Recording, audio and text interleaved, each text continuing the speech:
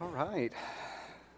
Well, thanks, Kim. It's good to be with you guys at the start of the new year. I guess technically last Sunday was the start of the new year, but I was out of town. Appreciate Cass preaching last Sunday. She did a great job. You can catch that online if you didn't have a chance to see it. But the new year, it is a good time to stop and reflect on all that we have to be thankful for. I'm really thankful that we get to do Night to Shine again, and that's an option this year. It really is a fantastic night. It's the only time in the year that you will hear AC/DC played in the sanctuary. So I would encourage you to come and sign up and volunteer and be a part of it. I don't remember if Kim mentioned this. It takes about 400 volunteers to put that event on. So we really try to invite anyone from the community who has a heart to serve to come and be a part of that with us. And we're also really grateful that this middle school retreat is happening. In fact, Justin, if you could you go back to the last of those 3 middle school slides? I want to point something out to you all that I did not notice. Did you notice that there's a kid hanging upside down from the rafters at the top of this? I completely missed that the first time, and then it was like, oh, I have no idea who it was. I asked one of the parents, and they're like, I don't think that's one of mine. But yeah, they're there. They're having a great time. A quick update for you, actually, on that, something else to be thankful for. On Friday afternoon, as a car with a couple of volunteers and the van with all the students who were leaving, that car was actually involved in a car accident. A car ran the stop sign at 53rd and Country Club and broadsided them. Everybody is okay. None of the students were in the vehicle that was hit, but we're just really grateful that it wasn't worse and that everybody walked away just fine. And again, it's just one more example of God's protection, and it's just a reminder. Sometimes at the start of the year, there's so many things to be thankful for, and there's so many places where we can see God at work, if only we have the eyes to see it and are really focused on that. So that's one of the things I'm working on this year, is trying to keep my eyes open more for the many reasons that I have to be grateful, and that is definitely one of them. So this morning, as Randy mentioned, we are starting a new teaching series where we're looking at the New Testament book of Hebrews. So to get started, I'd love to invite you to turn to Hebrews chapter 1 with me. If it would help you for any reason, there's some red Bibles in the seats in front of you or around you. You can grab one of those and turn to the page number that's there on the screen. But as you're turning there, I feel like I should give you a word of warning. There are certain books and passages in the Bible that you read them and it just immediately makes sense. It jumps off the page. You know exactly how it applies to your life, right? The Lord is my shepherd, I shall not want. We get what that means. The book of Hebrews is not that kind of thing. The book of Hebrews is full of these obscure references to Old Testament figures and practices. Really, pretty much every chapter of the book has all these things that make it really challenging to understand it. But I believe that God has something really important that he wants to say to us through this text. So we're going to do the work each week to dig in and try to understand its message to us. I think what you will find as we go through this series is that if you've never studied the book of Hebrews before, it's a little bit like meeting a new friend. When you meet somebody that's new, there's some work you have to put in on the front end, right? You got to get to know them and their story and where they're coming from. But it's worth it to do that work because our lives are richer when we have these additional voices and friendships in our lives. So I think what we'll find as we study the book of Hebrews is, as strange and as weird and foreign as it may seem at first, it actually speaks directly to the cultural moment that we're living in. It just as powerfully today as it did to its original audience. And actually, that idea that the book has an original audience that is not us is actually highlights what makes it so difficult to read and understand this book. Just as a general rule, whenever we're studying the Bible, it is really important to keep this truth in mind. The Bible was written for us, but it was not written to us. Okay, the Bible was written for us, but it was not written to us. Now, let me tell you what I mean by that. We believe that the Bible is 100% inspired by God, and that everything we have in the Bible is exactly what he wanted us to have.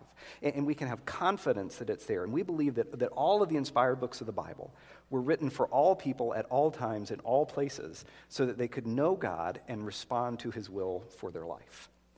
But while every single word in the Bible is written for us, there is not a single word in the Bible that was originally written to us. If you doubt it, just look at the table of contents of your Bible. There are letters to a church in Rome and to a church in Ephesus and to a church in Philippi. There is no letter to a church in Oregon, right? There's no letter to the church of Corvallis. The Bible was written to real people who lived in real places at real times. It just wasn't written first to us living in this place at this time, which means if the Bible is going to speak to us today, which we believe that it does, we have to do some work. to try to figure out, okay, what was this communicating to that original audience back then? How would they have heard and understood it? And then once we understand that message, then we can do the work of figuring out, okay, how does that translate to our lives and our world today? Like, in other words, we've got to do some digging to understand the historical context of the book. So before we actually jump into the text of Hebrews, let's spend a little bit of time this morning doing that. And maybe a good place to start is just to ask, what kind of book is Hebrews? What kind of writing is it? Because, again, we look at our Bible and we tend to think of it like any other book because it's printed and bound like any other book. But the Bible's not actually a book. It's actually more like a library. There are 66 different books that are collected in the Bible, and they're written in very different literary styles, right? There's some collections of law codes, and there's prophecy, and there's history books, and there's biographies, and there's poetry. So what kind of writing is Hebrews? Well, if you look at the New Testament and where Hebrews is slotted in the order of the New Testament, it's right in the middle of this long stretch of letters. So at first glance, you might think, okay, the book of Hebrews is probably a letter. But if it's a letter, it's a pretty strange letter. So just for comparison's sake, if you opened up your Bible to Hebrews, what I want you to do is flip back one page before that. So one page before that is a very short book of the Bible. It's called Philemon, and it is a first-century letter that was written by the early Christian leader Paul to a young guy named Philemon. And look at how it starts. It says, Paul, a prisoner of Christ Jesus, and Timothy, our brother, to Philemon, our dear friend and fellow worker. See, that's how letters started in the first century. The author would name themselves, they would name the audience, and there would be this formal greeting. Okay, that's how letters work. Well, go back to the beginning of the book of Hebrews and see how it starts. In the past, God spoke to our ancestors through the prophets at many times and in various ways, but in these days, he has spoken to us by his Son, whom he appointed heir of all things, and through whom he also made the universe. That's a very different way to start, right? There's no author name, there's no audience name. Instead, it just jumps into the meat of the letter. And really, for the next 13 chapters, what you get sounds a lot more like a sermon that you would have heard in a first century church than what you would have in a letter. It's only near the very end of the book of Hebrews that you get some things that sound like a letter. So, for example, if you look at the very last couple of verses of Hebrews, you read this. It says, "Greet all your leaders and all the Lord's people. Those from Italy send you their greetings. Grace be with you all." Right? That's how letters in the first century often ended. You get the picture that whoever's writing Hebrews is writing them, and he's got a group of friends who know the people who are going to receive the book of Hebrews. And they're like, oh, hey, can you send our greetings along with them as well? So most scholars, when they're trying to figure out, okay, what are we dealing with the book of Hebrews? They say, okay, it was probably a first century sermon that was written down, but then it has some pieces added to it that make it like a letter. It's a sermon that then could be sent off and delivered to a specific group of people somewhere to speak to their situation. So that's the kind of writing is. It's somewhere between a sermon and a letter. But who wrote it? And this is one of the really interesting things. We honestly do not know who wrote the book of Hebrews. There's been a lot of different debate over the years, lots of different theories floated out there. But the Hebrews, the author is never named. It's not like the book of Philemon where he says, I, Paul, am writing this letter. The author never names themselves. But even though they don't name themselves, if you read the letter carefully, you can figure out some things about the author just by looking at what they wrote. So, for example, one of the things that you notice about the author is that the author apparently had a very good first century education. So just like today, like the Courtyard students were all here at the first service. So if you're at OSU and you take a class in like freshman composition or something like that, you'll have a textbook that says, this is a good way to make an argument. You have a thesis statement and you have your points. Well, there was a first century version of that as well. There were Greek manuals about how to write a letter and how to structure an argument. And the book of Hebrews really follows the best practices for writing in the first century. So the author probably had some exposure to that teaching. And there's also a clue in the actual language used itself. The New Testament was written in Greek, but there's different flavors of Greek at that time. And the book of Hebrews is written in a very, almost like literary, high, artsy-fartsy kind of style of Greek. It's very different than what you see in Paul's letters. So those things together, you kind of get the picture, okay, that the author of Hebrews had a pretty good education. But beyond that, if you read through the letter of Hebrews, one of the other things that is incredibly clear is that the author of the book of Hebrews had a deep understanding of the Hebrew Bible, what we call the Old Testament. Their mind was just saturated in the Old Testament. It shows up everywhere. So 35 different times in this letter or sermon, they quote from the Old Testament. Another 30 times, they don't quote it exactly, but they're kind of alluding to it and referring to it. 19 different times they present a little summary of a story or something that happened as a snapshot so they can make a point about that. And 13 different times they introduce either the name of a person from the Old Testament or a term from the Old Testament, and they never bother to explain the context of who they were or what they meant. And actually, the very fact that they don't ever explain that gives us a hint about what the audience was like. Because again, we don't know who the author was, but we know a little bit about him.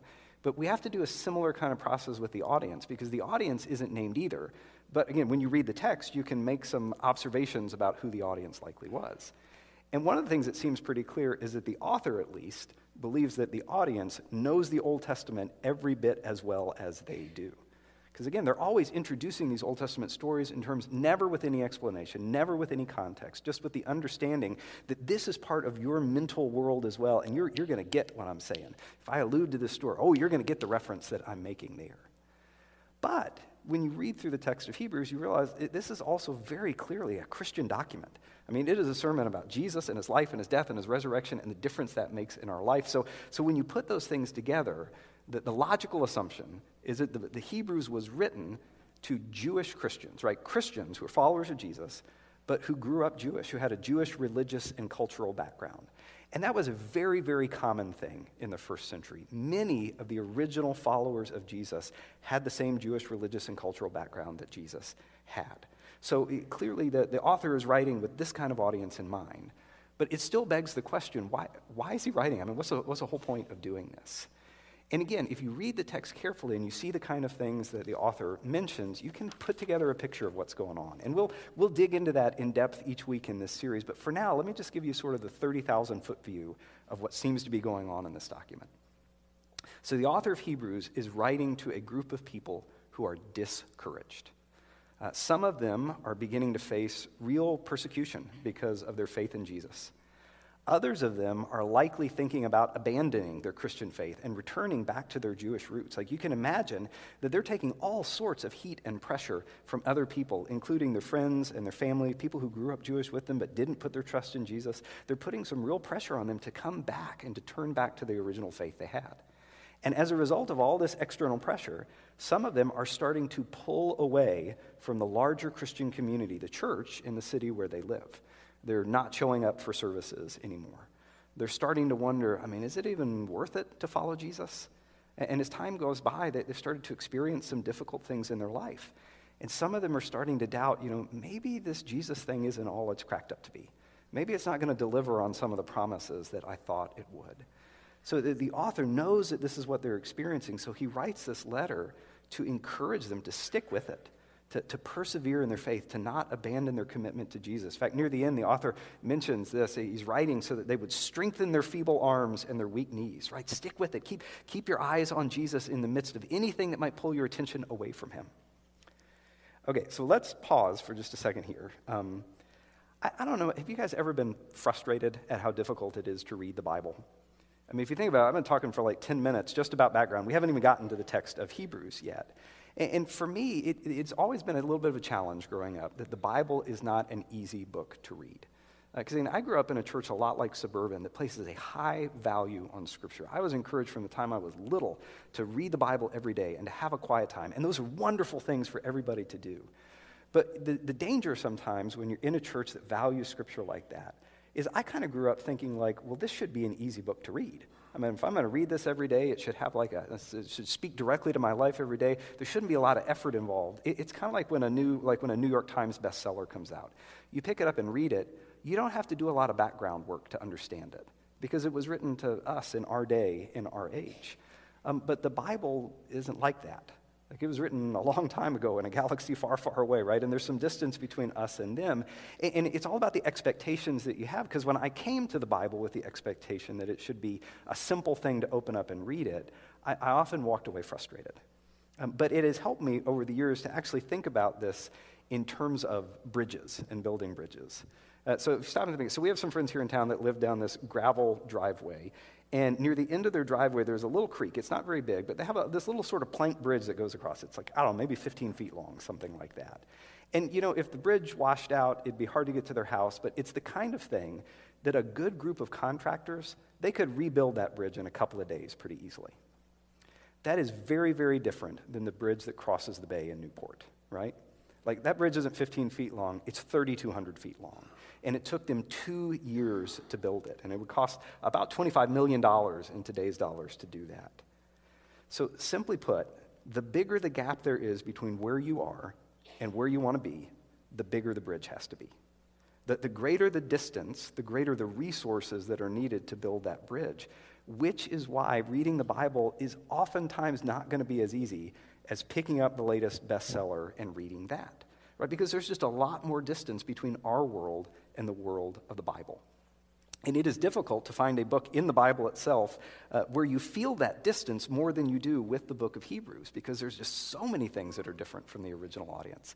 This is how one scholar who was talking about all of the challenges to reading the book of Hebrews, all the differences between us and them, frames it up. He says that the message of Hebrews was written almost 2,000 years ago in the Greek language by an educated person of Jewish descent in the form of a synagogue sermon written for a church that was located in the broader Greco-Roman culture. None of that is us, right? So this book was written to people with a very different life from us in some ways, which is why in this series we have to do some work each week to dig into the historical piece and see what it was saying. But I also don't want you to be discouraged when it comes to reading the Bible on your own or even into wading into Hebrews together. Because, yeah, while there is some distance between us and the audience, they're not completely different than we are. I mean, really think about it. Think about their situation. They were discouraged and they were weary. Anybody relate to that? They struggle with doubts and spiritual laziness and unbelief, and we struggle with that at times, right? Some of them were stalled out in their faith, right? You probably, maybe you had that experience where you met Jesus for the first time and you were on fire and you were learning and growing and everything was new and it was great, and then at some point you hit a wall and that momentum stopped and you felt like you were spinning your wheels and you were just stalled out. That's what's happening with some of them. Some of them were undergoing hardship, right? Their family and friends had cut them off. They'd rejected them and shamed them. Some of them, as a result, they're thinking about just walking away from it all and abandoning their faith. Some of them were still following Jesus, but they weren't really living out what he was saying to do. You know, they were living lives and making moral choices that were pretty disconnected from what Jesus was doing. They were inconsistent in how they applied their faith. Does any of that sound like your life today, right? Yeah. I think you said we all have those times when our passion is gone, where we undergo hard times because of our faith, where we're compromising, where we see the inconsistencies in our life. And that's why it is so worth it to do the work that's needed to read the book of Hebrews. Because God still has something powerful to say to us today through this text. Because here's the simple truth. This is what you're going to find no matter what book of the Bible you read. While the historical context may have changed, the context of the human heart hasn't changed a bit in the last 2,000 years. Right? The context of what is going on our hearts has not changed. And the book of Hebrews addresses this wide range of topics where you need to have encouragement and you need endurance and you need to hang with it. And it's designed to give people the tools that they need to keep moving forward in their faith, even in those tough spots. That was the message that they needed to hear back then. And I believe that is the message that God has for us today as well. And I believe that as we go through this book together, the Holy Spirit can speak that message to us in a way that is every bit as powerful as what he did to the original audience back then. So here's what I want to do, just for the next few minutes. We're going to take a look at how the book of Hebrews begins. We're just going to look at the first 4 verses of Hebrews. And then we're going to think, okay, what did these verses, what did they say to them back then and what do they say to us today? So here's how the book starts. It says, in the past, God spoke to our ancestors through the prophets at many times and in various ways. But in these last days, he's spoken to us by his Son, whom he appointed the heir of all things, and through whom also he made the universe. The Son is the radiance of God's glory and the exact representation of his being, sustaining all things by his powerful word. After he had provided purification for sins, he sat down at the right hand of the Majesty in heaven. So he became as much superior to the angels as the name he has inherited is superior to theirs. Okay, I don't know what modern English translation you were using, but chances are good that it divides those first 4 verses up into a bunch of different, very complex, long, convoluted sentences. But here's the thing that you need to know. In the original Greek, all of this is one sentence. Okay, you talk about your run-ons, right? It is one sentence. But grammatically, this sentence is all built around one central idea, and the idea is that God has spoken. Grammatically, that's what's at the center of that sentence in Greek. And if you think about it, that's what the author's driving at. He talks about how God has spoken in various ways in the past, but now God has spoken in a full and a more complete way through his Son. And then he talks about what he's communicated, through his Son's life and his death and his resurrection. And then he brings up this weird thing about angels, and we'll get to that in a minute. But the main idea of this opening chunk of Hebrews is really simple, right? God is the great communicator. God has always been in the business of speaking to his people, of revealing who he was to people, of communicating to his people. And Jesus is the culmination of how he is now choosing to express himself to people, to reveal to people what he is like. I mean, really, this is a long Greek sentence. It is basically the author's way of saying that Jesus is a chip off the old block, right? If you have seen Jesus, you have seen God, and you know something about what God is like. It's the same argument that John makes in his biography of Jesus, where Jesus says, if you've seen me, you have seen the Father. And he does it in a really interesting way that I like. So in verse 3, there's that little phrase where it talks about how Jesus is the exact representation of God. So the Greek word behind that is the Greek word charakter. It's where we get our English word character. But don't think about that word the way we think about the English word character. For us, we think about characters like, the person's inner core, their personality, who they are. This is a technical name in Greek for a tool. So a charakter was something that was used when they were minting coins. Like, you ever seen ancient coins that had the emperor's face on it or something? Well, the charakter was the part that had the emperor's face engraved in it, so that every time they stamped it into the metal, you got an exact representation of the emperor there on the coin. The idea here is that Jesus is the most true and trustworthy picture that we are ever going to get of who God is. And this idea, right, that God spoke in the past and now it's sort of been finalized in Jesus, it reminds me of an art exhibit that I saw once. So there was this gallery, and the way they had it set up, it was so fascinating. They had the finished painting on the wall, but then next to the finished painting, they had different sketches, like preliminary sketches that the artist had done to get things ready for it. And the sketches weren't fleshed out. They were incomplete. But even in the sketches, you kind of see how they're pointing towards the final product. And I think that's the main argument that the author is trying to make at the beginning of this chapter. For a long time, God has been sending advanced sketches of himself to the world through his words to the prophets and other people. But now he has given us the finished product, right? He's given us the exact portrait of who he is, right? God has something powerful to reveal about himself and to say to his people. And he has said that in a full and a trustworthy and inspiring way in Jesus.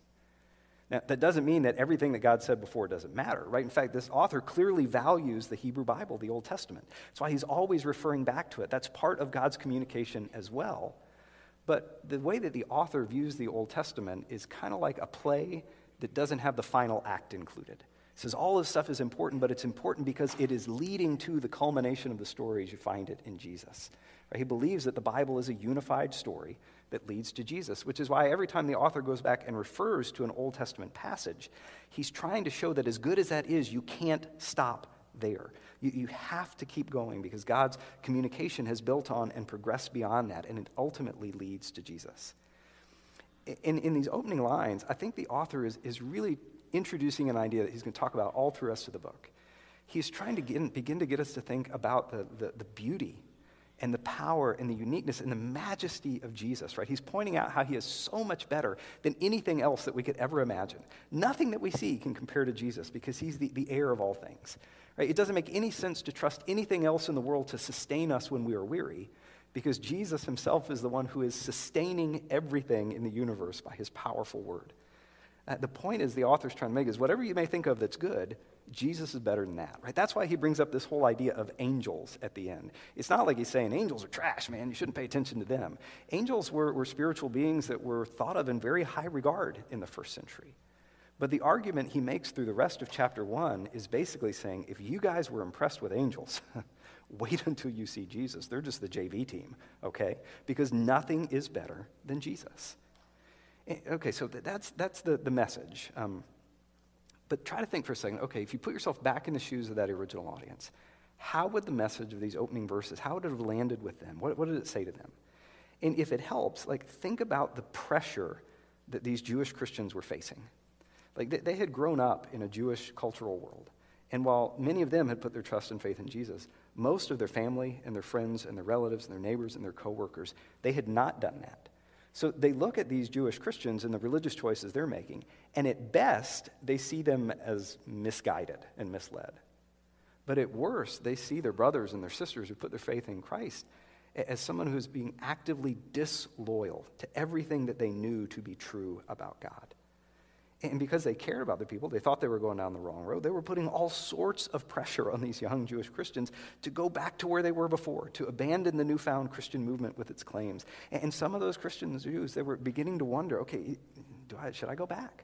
Is Jesus really God's final answer, right? Is Jesus really enough? Is following him really worth it? And all throughout the book of Hebrews, the author is going to answer those questions with a resounding yes.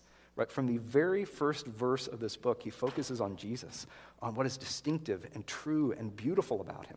He constantly reminds his readers that you should not go back to an earlier phase of God's story. Now that Jesus is here, we all have to keep moving forward.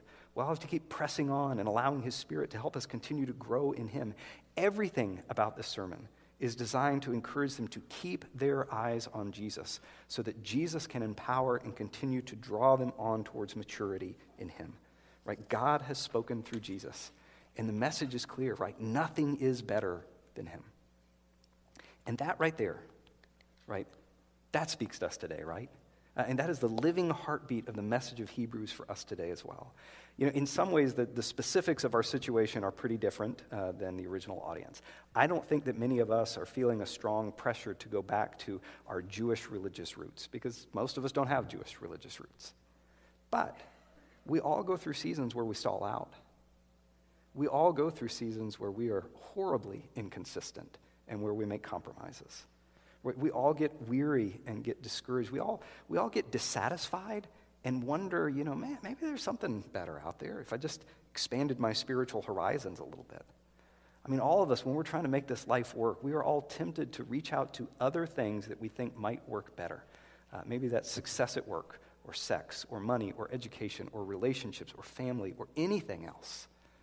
But the message of Hebrews is the same to us today as it was 2,000 years ago, which is that Jesus is the crescendo of God's work on earth, and nothing will ever be able to do for us what Jesus can, right? There is no identity anywhere like the identity that you find in Jesus as his Spirit transforms you, right? It gives you better answers and better tools for what you are looking for than anything else you can ever find in life.